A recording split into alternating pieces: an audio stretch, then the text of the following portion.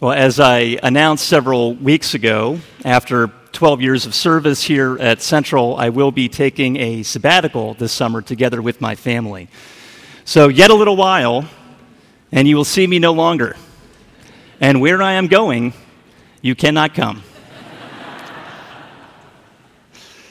Well, after all these years, I think it'll be good for me to take a step back, to reflect and to recharge and to prepare for the next season of ministry here at Central. So thank you for all of your kind words and well wishes. I'm very grateful for your support, and I know that we'll all benefit from this time away.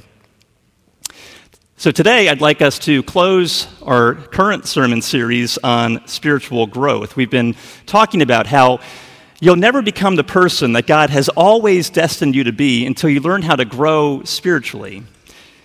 You'll never become the fullest version of yourself apart from God, for the simple reason that He created you to be united to Him, and therefore there really is no ultimate meaning or purpose or satisfaction or joy apart from God.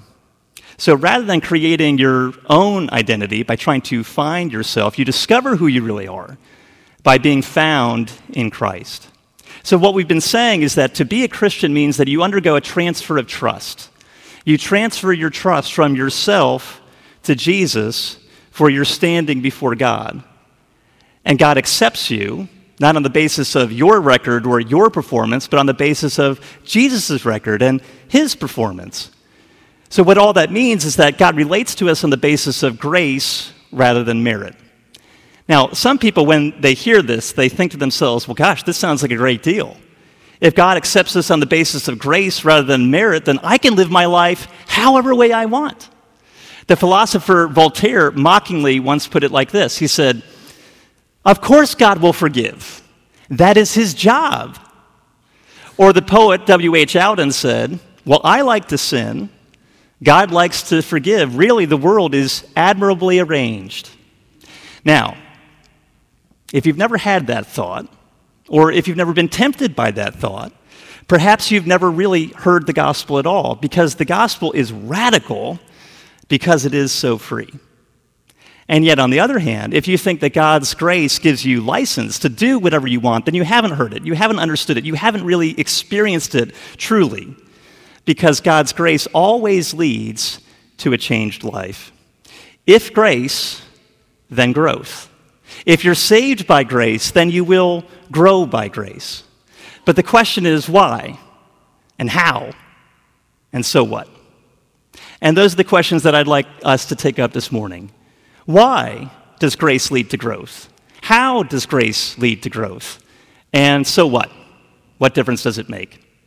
So if you would, let me invite you to open up a Bible to Romans chapter 6. You'll find this passage printed on page 942 in the Pew Bible. It's also printed in your order of worship. I'll be reading Romans chapter 6, verses 1 through 4. What shall we say then? Are we to continue in sin that grace may abound?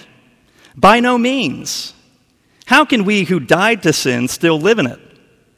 Do you not know that all of us who have been baptized into Christ Jesus were baptized into His death? We were buried, therefore, with Him by baptism into death, in order that just as Christ was raised from the dead by the glory of the Father, we too might walk in newness of life. This is God's word. It's trustworthy, and it's true, and it's given to us in love. Would you please join me in a word of prayer? Father, we acknowledge that apart from you, these words will remain nothing more than letters on a page. And so we pray that the same Spirit that once inspired these words might illuminate them now for us, so that your word might catch fire and burn within our hearts, leading us to a transformative encounter with Jesus. And it's in His name that we pray. Amen. Well, first, let's ask the question, why? Why does grace lead to growth? Now, Paul begins this section of his letter to the Romans by posing the hypothetical question that we are asking. He says, what shall we say then? Shall we continue in sin so that grace may abound? In other words, he's asking, should we just keep on sinning so that we can keep on experiencing more grace? Now, you might think that's a crazy question, but it's not. And I've heard people over the years ask it in a variety of different ways. The biblical scholar N.T. Wright provides this thought experiment. Most of us are familiar with the famous parable of the prodigal son. The younger son in the family asks for his inheritance, and then he goes off into the far country and lives a life of reckless waste. But eventually, he hits rock bottom, and he comes to his senses, and he thinks to himself, well, I had it better at home, so maybe I'll go home in disgrace, and I don't expect my father to take me back as his son, but maybe he'll take me back as a servant. But what he couldn't have anticipated is that before he even reaches the door, his father runs out to him and throws his arm around him, kisses him, puts a ring on his finger, shoes on his feet, and throws a party for him while his older brother pouts. Now, the father throws this celebration because his son was dead but is alive again. He was lost but now is found. But let's imagine that a couple years go by and the father gets a little bit older and the older brother is merely tolerating the younger brother's life and existence. And once the younger son sort of settles into the humdrum routine of normal life at home, he starts to wonder. Well, what if I did it again? What if I took a little money from my dad, really borrowing it from my older brother, and just went out and had a good time? And once I've had my fun, I could come back and maybe my dad will welcome me back like he did the first time. Maybe he'll throw a party for me again. Better to ask forgiveness than permission. Now, you might think that that's a preposterous situation, but it's not, because I can tell you down through the years, there's many, many people who have suggested the same thing. Why not presume upon God's grace? God will take us back because that's his job. So what's wrong with this way of thinking? Well, the message of the gospel is a message of grace. God accepts you, not on the basis of who you are or what you've done, but on the basis of who Jesus is and what he's done for you. But some people worry, well, if that is the case, if God accepts us on the basis of grace rather than merit, well, then there's no incentive. There's no incentive to live a holy life. But that fundamentally misunderstands how God's grace actually works. You see, if God freely showers his love upon you, grace doesn't take away the incentive to live your life for God. No, grace changes you. God's love changes you. So let me give you another analogy. Let's say you fall in love with someone, and you're hoping that they'll marry you. So you take them out on dates. You go for long walks in the park and romantic dinners at fine restaurants around the city. You send her flowers to let her know that you're thinking about her. You write notes expressing your deepest thoughts and feelings. And all this time, she's looking your life over. She's examining you, trying to figure out, well, what kind of a man are you? Who are your friends? Are you a person of character and integrity? How do you handle criticism? How do you communicate? How do you handle and manage conflict?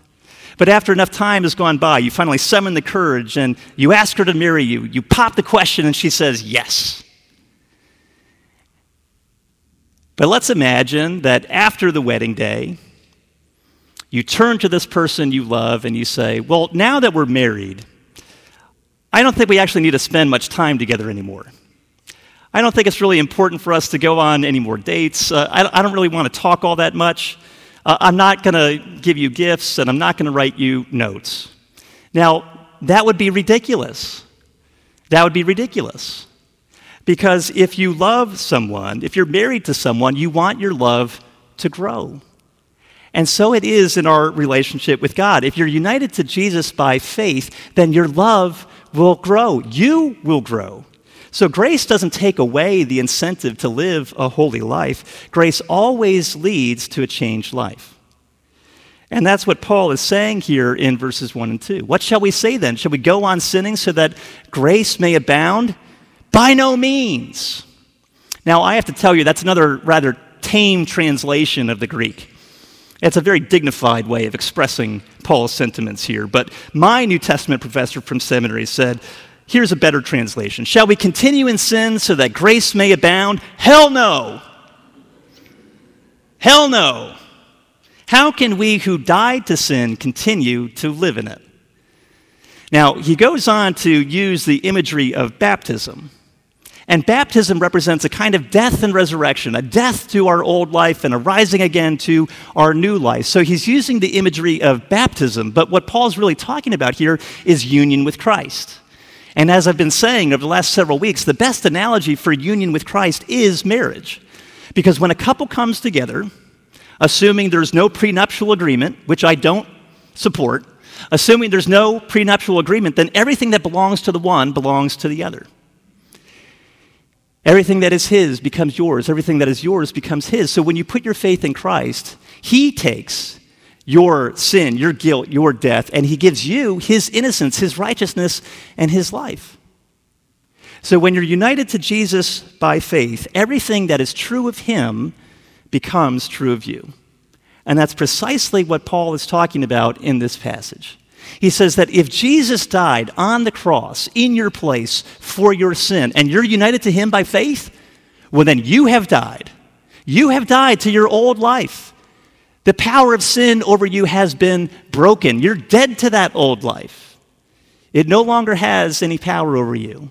And if Jesus has been raised to new life with a new physical body, and he's entered into a whole new mode of existence, and you are united to him by faith, well, then you have been raised to new life. You're not the same person anymore. You've received a whole new identity. The life of the future has already broken into the present. You are already now living out the life of God's promised future.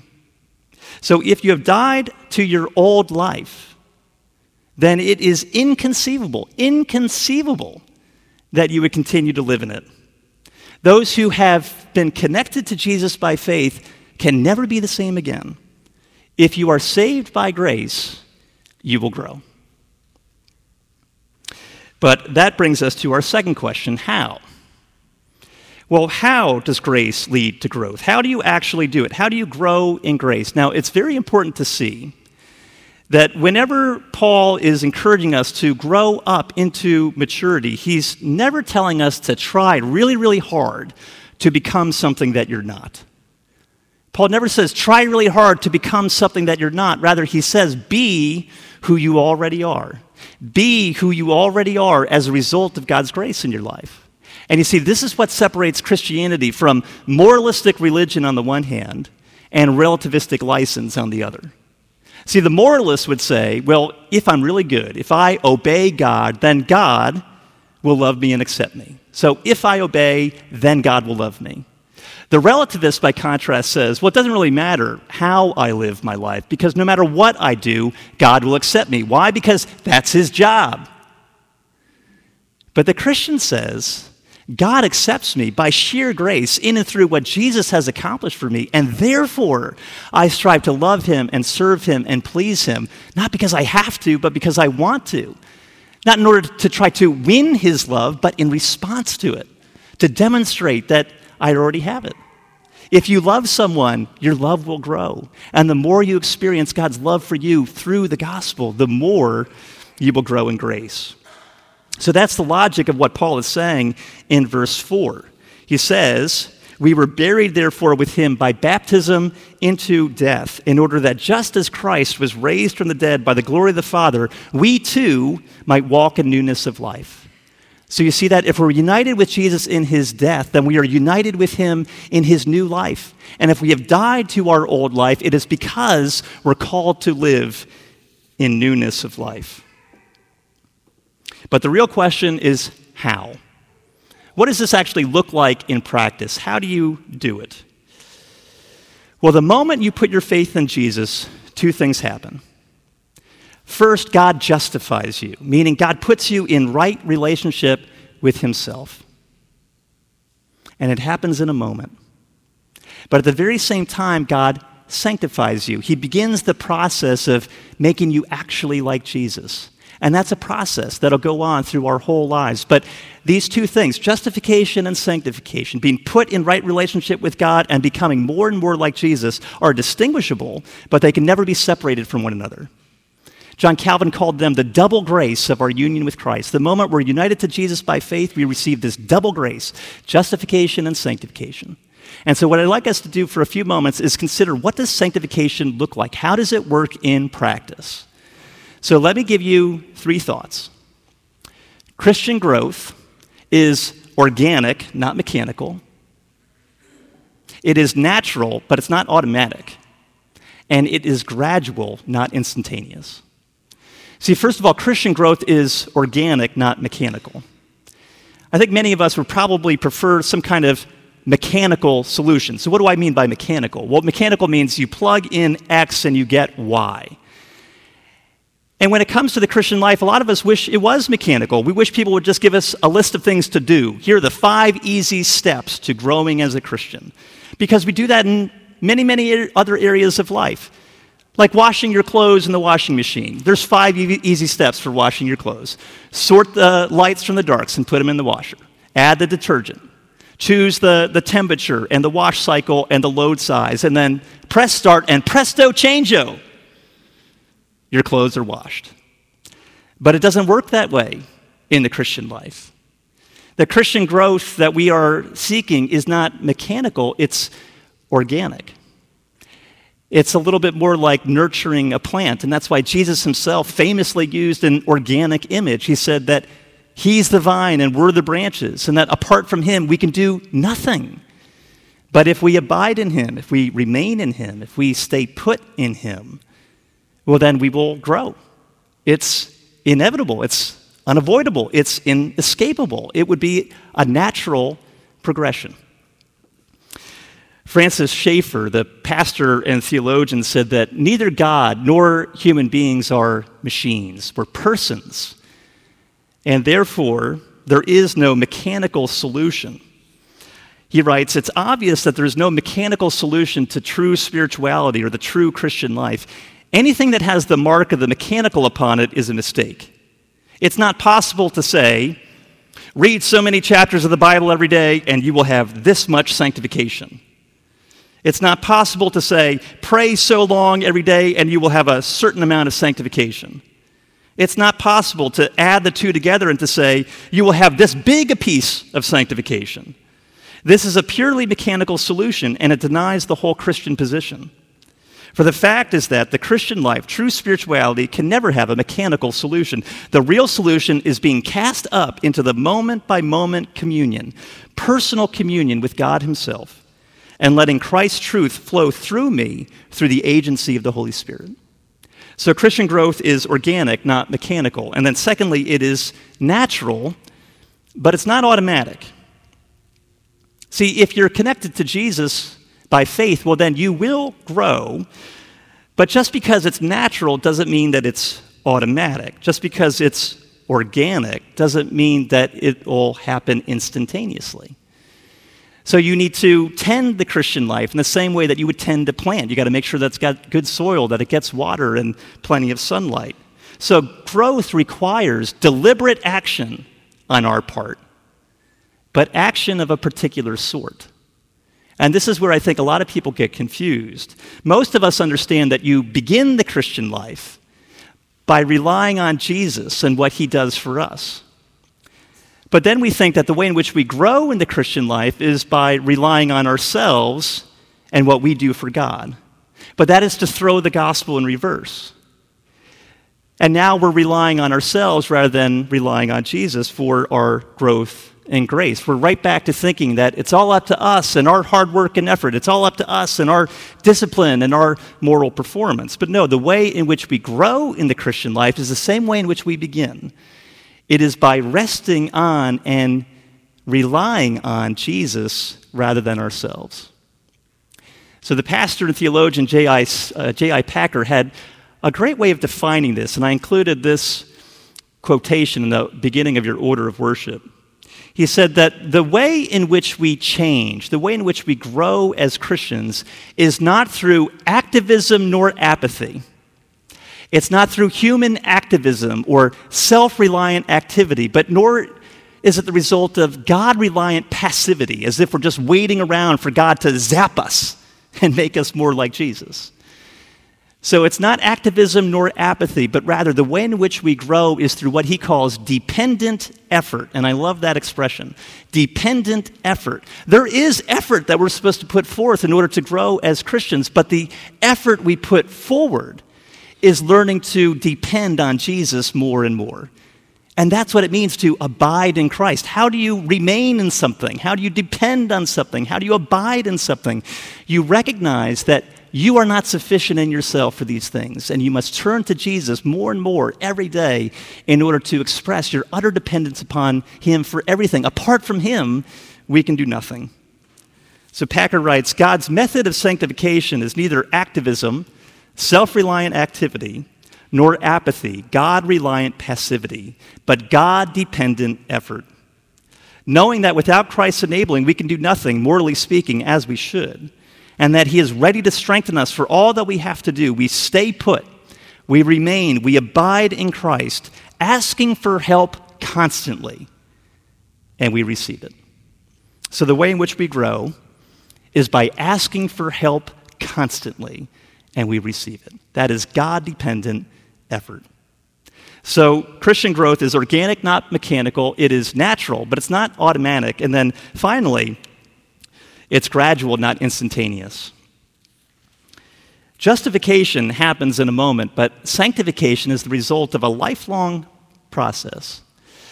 The fact is that the moment you trust in Jesus, you receive a whole new identity. You're no longer the same person. Now you have the power and the ability to live differently, but nevertheless, this new life won't be easy. You're going to mess up. You're going to make mistakes. There are no quick fixes. You're going to experience setbacks and lapses in judgment and moral failures, but just give it time. Because if you are truly united to Jesus, then you will grow. And the reason why is because it's not up to you. Jesus promises that he will finish the good work that has begun in you. It doesn't depend on you, it depends on him. And he will see it through to the end, and that is what gives us hope. So if you're saved by grace, you will grow by grace. But finally, let's ask the question, so what? Who cares? What difference does this make? Well, the point that I'm trying to make is that all of us have a very, very long way to go. None of us have arrived. None of us are mature in the Christian faith. And if you think you are, you're probably not. If you think you're mature, you probably have the farthest to go. All of us really are just little kids wondering what it'll be like when we finally become grown-ups. But the encouraging thing here is that if you are in Christ, well, then you already have everything you need.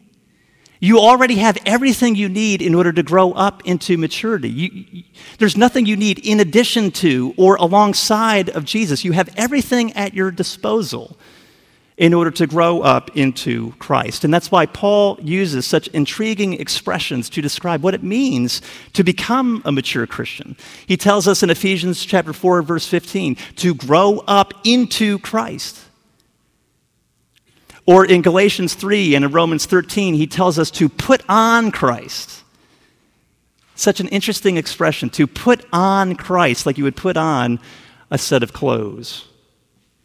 So as we close, I'd like us to consider this one final image. What does it mean to put on Christ in order to grow? Because that image brings justification and sanctification together. If we put on Christ, if we are dressed in his righteousness, well, then we know who we are, and we also know who we are to become in him. Now, I don't know if this was true when you were a kid, but when I was in elementary school, every year, at the beginning of the year, in the fall, we would have to ask our dads for an old shirt, which we would take to school, and then we would use that as our smock for art class. Did you have to do that? Do they still do that today? I don't know. If you've ever met my dad, you know that my dad is a dapper dresser. He worked at a men's clothing store when he was a young person, so he always knows how to dress well. So every fall, when I would show up at school and I'd have to bring in a shirt for art class, what did I bring? A white, starched, button-down dress shirt, complete with French cuffs. and a monogram on the shirt pocket. I was looking good every year. So just picture me, 8-year-old boy in my dad's white dress shirt, French cuffs, monogram shirt pocket. But that is such a perfect image of what it means to be dressed in Christ. Right now, at this moment, you are dressed in his righteousness. You're fully clothed. There's nothing more you need for life or salvation. The only problem is you have not yet grown up into those clothes. Those clothes do not fit you yet. But give them time, and they will. You know, people say, like father, like son. And that's true. We're not only supposed to grow up and to become like Christ, but we're supposed to grow up and become like our Heavenly Father. That's what Jesus famously said in the Sermon on the Mount. Be perfect as your Heavenly Father is perfect. And a better translation of that word perfect might be whole, mature, complete. Be complete as your Heavenly Father is complete. And the point is that if you have embraced Jesus by faith, if you are dressed in his righteousness, then you already have everything you need. You know who you are. You've received a new identity in Christ. You've received this status in his eyes that cannot fluctuate or change. You have been adopted as God's child. And now you're simply being asked to grow up into that truth until that becomes the reality that defines your life in every single way. And so when you think of this imagery of putting on Christ, being dressed in his righteousness, and growing up into maturity in Christ, think of me as that 8-year-old boy in my dad's dress shirt. It looks a little ridiculous. It doesn't quite fit me yet, but one day it will. And so it is with Christ's righteousness. One day we will grow up into that truth. But you see, the beauty of all of this is that when it comes to Christian growth, Paul's not telling us to try to strive to attain something that seems impossibly out of reach. But rather, he's calling us to simply lay hold of a truth, a reality that's already ours. It's already at our disposal. In Christ, we have everything we need. And so the challenge for us is to simply lay hold of that truth. God never asks you to try to become something that you're not, but rather he calls you to be who you already are by his grace. If you're saved by grace, then you'll grow by grace. If you place your trust in Jesus for your relationship with God, you will grow because faith so unites you to Jesus that everything that is true of him becomes true of you. And the way in which we grow is simply by remembering those truths, reminding ourselves of them in order to work them deeper and deeper into our hearts and into our lives. John Stott once wrote this. He said, "In practice, we should constantly be reminding ourselves of who we are. We need to learn to talk to ourselves and ask ourselves questions. Don't you know? Don't you know the meaning of your conversion and your baptism? Don't you know that you've been united to Christ in his death and in his resurrection? Don't you know these things? Don't you know who you are?"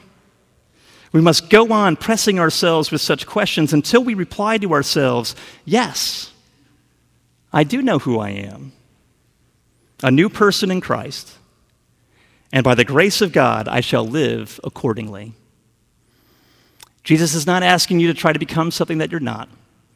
He's calling you to be who you already are by his grace. And the single most important thing that you can do day in, day out, week in, week out, is simply remind yourselves of those truths until you grow up into maturity in Christ. Let me pray for us. Father, all of us have a long, long way to go. We really are just little kids wondering what it'll be like when we finally become grown-ups. But help us to see that even now, as we put our faith and trust in you, we are fully dressed in Christ. When we are dressed in his righteousness, there's nothing more we need in addition to or alongside of Jesus. In him, we are complete. And so we thank you for the fact that you have put us in right relationship with yourself now, and that can never change. And now we simply ask that you would remind us of who we are in Christ so that we might grow up into that reality and become the truest, fullest version of ourselves. We pray that you would do that work in us by your Holy Spirit, and it's in Jesus' name we pray. Amen.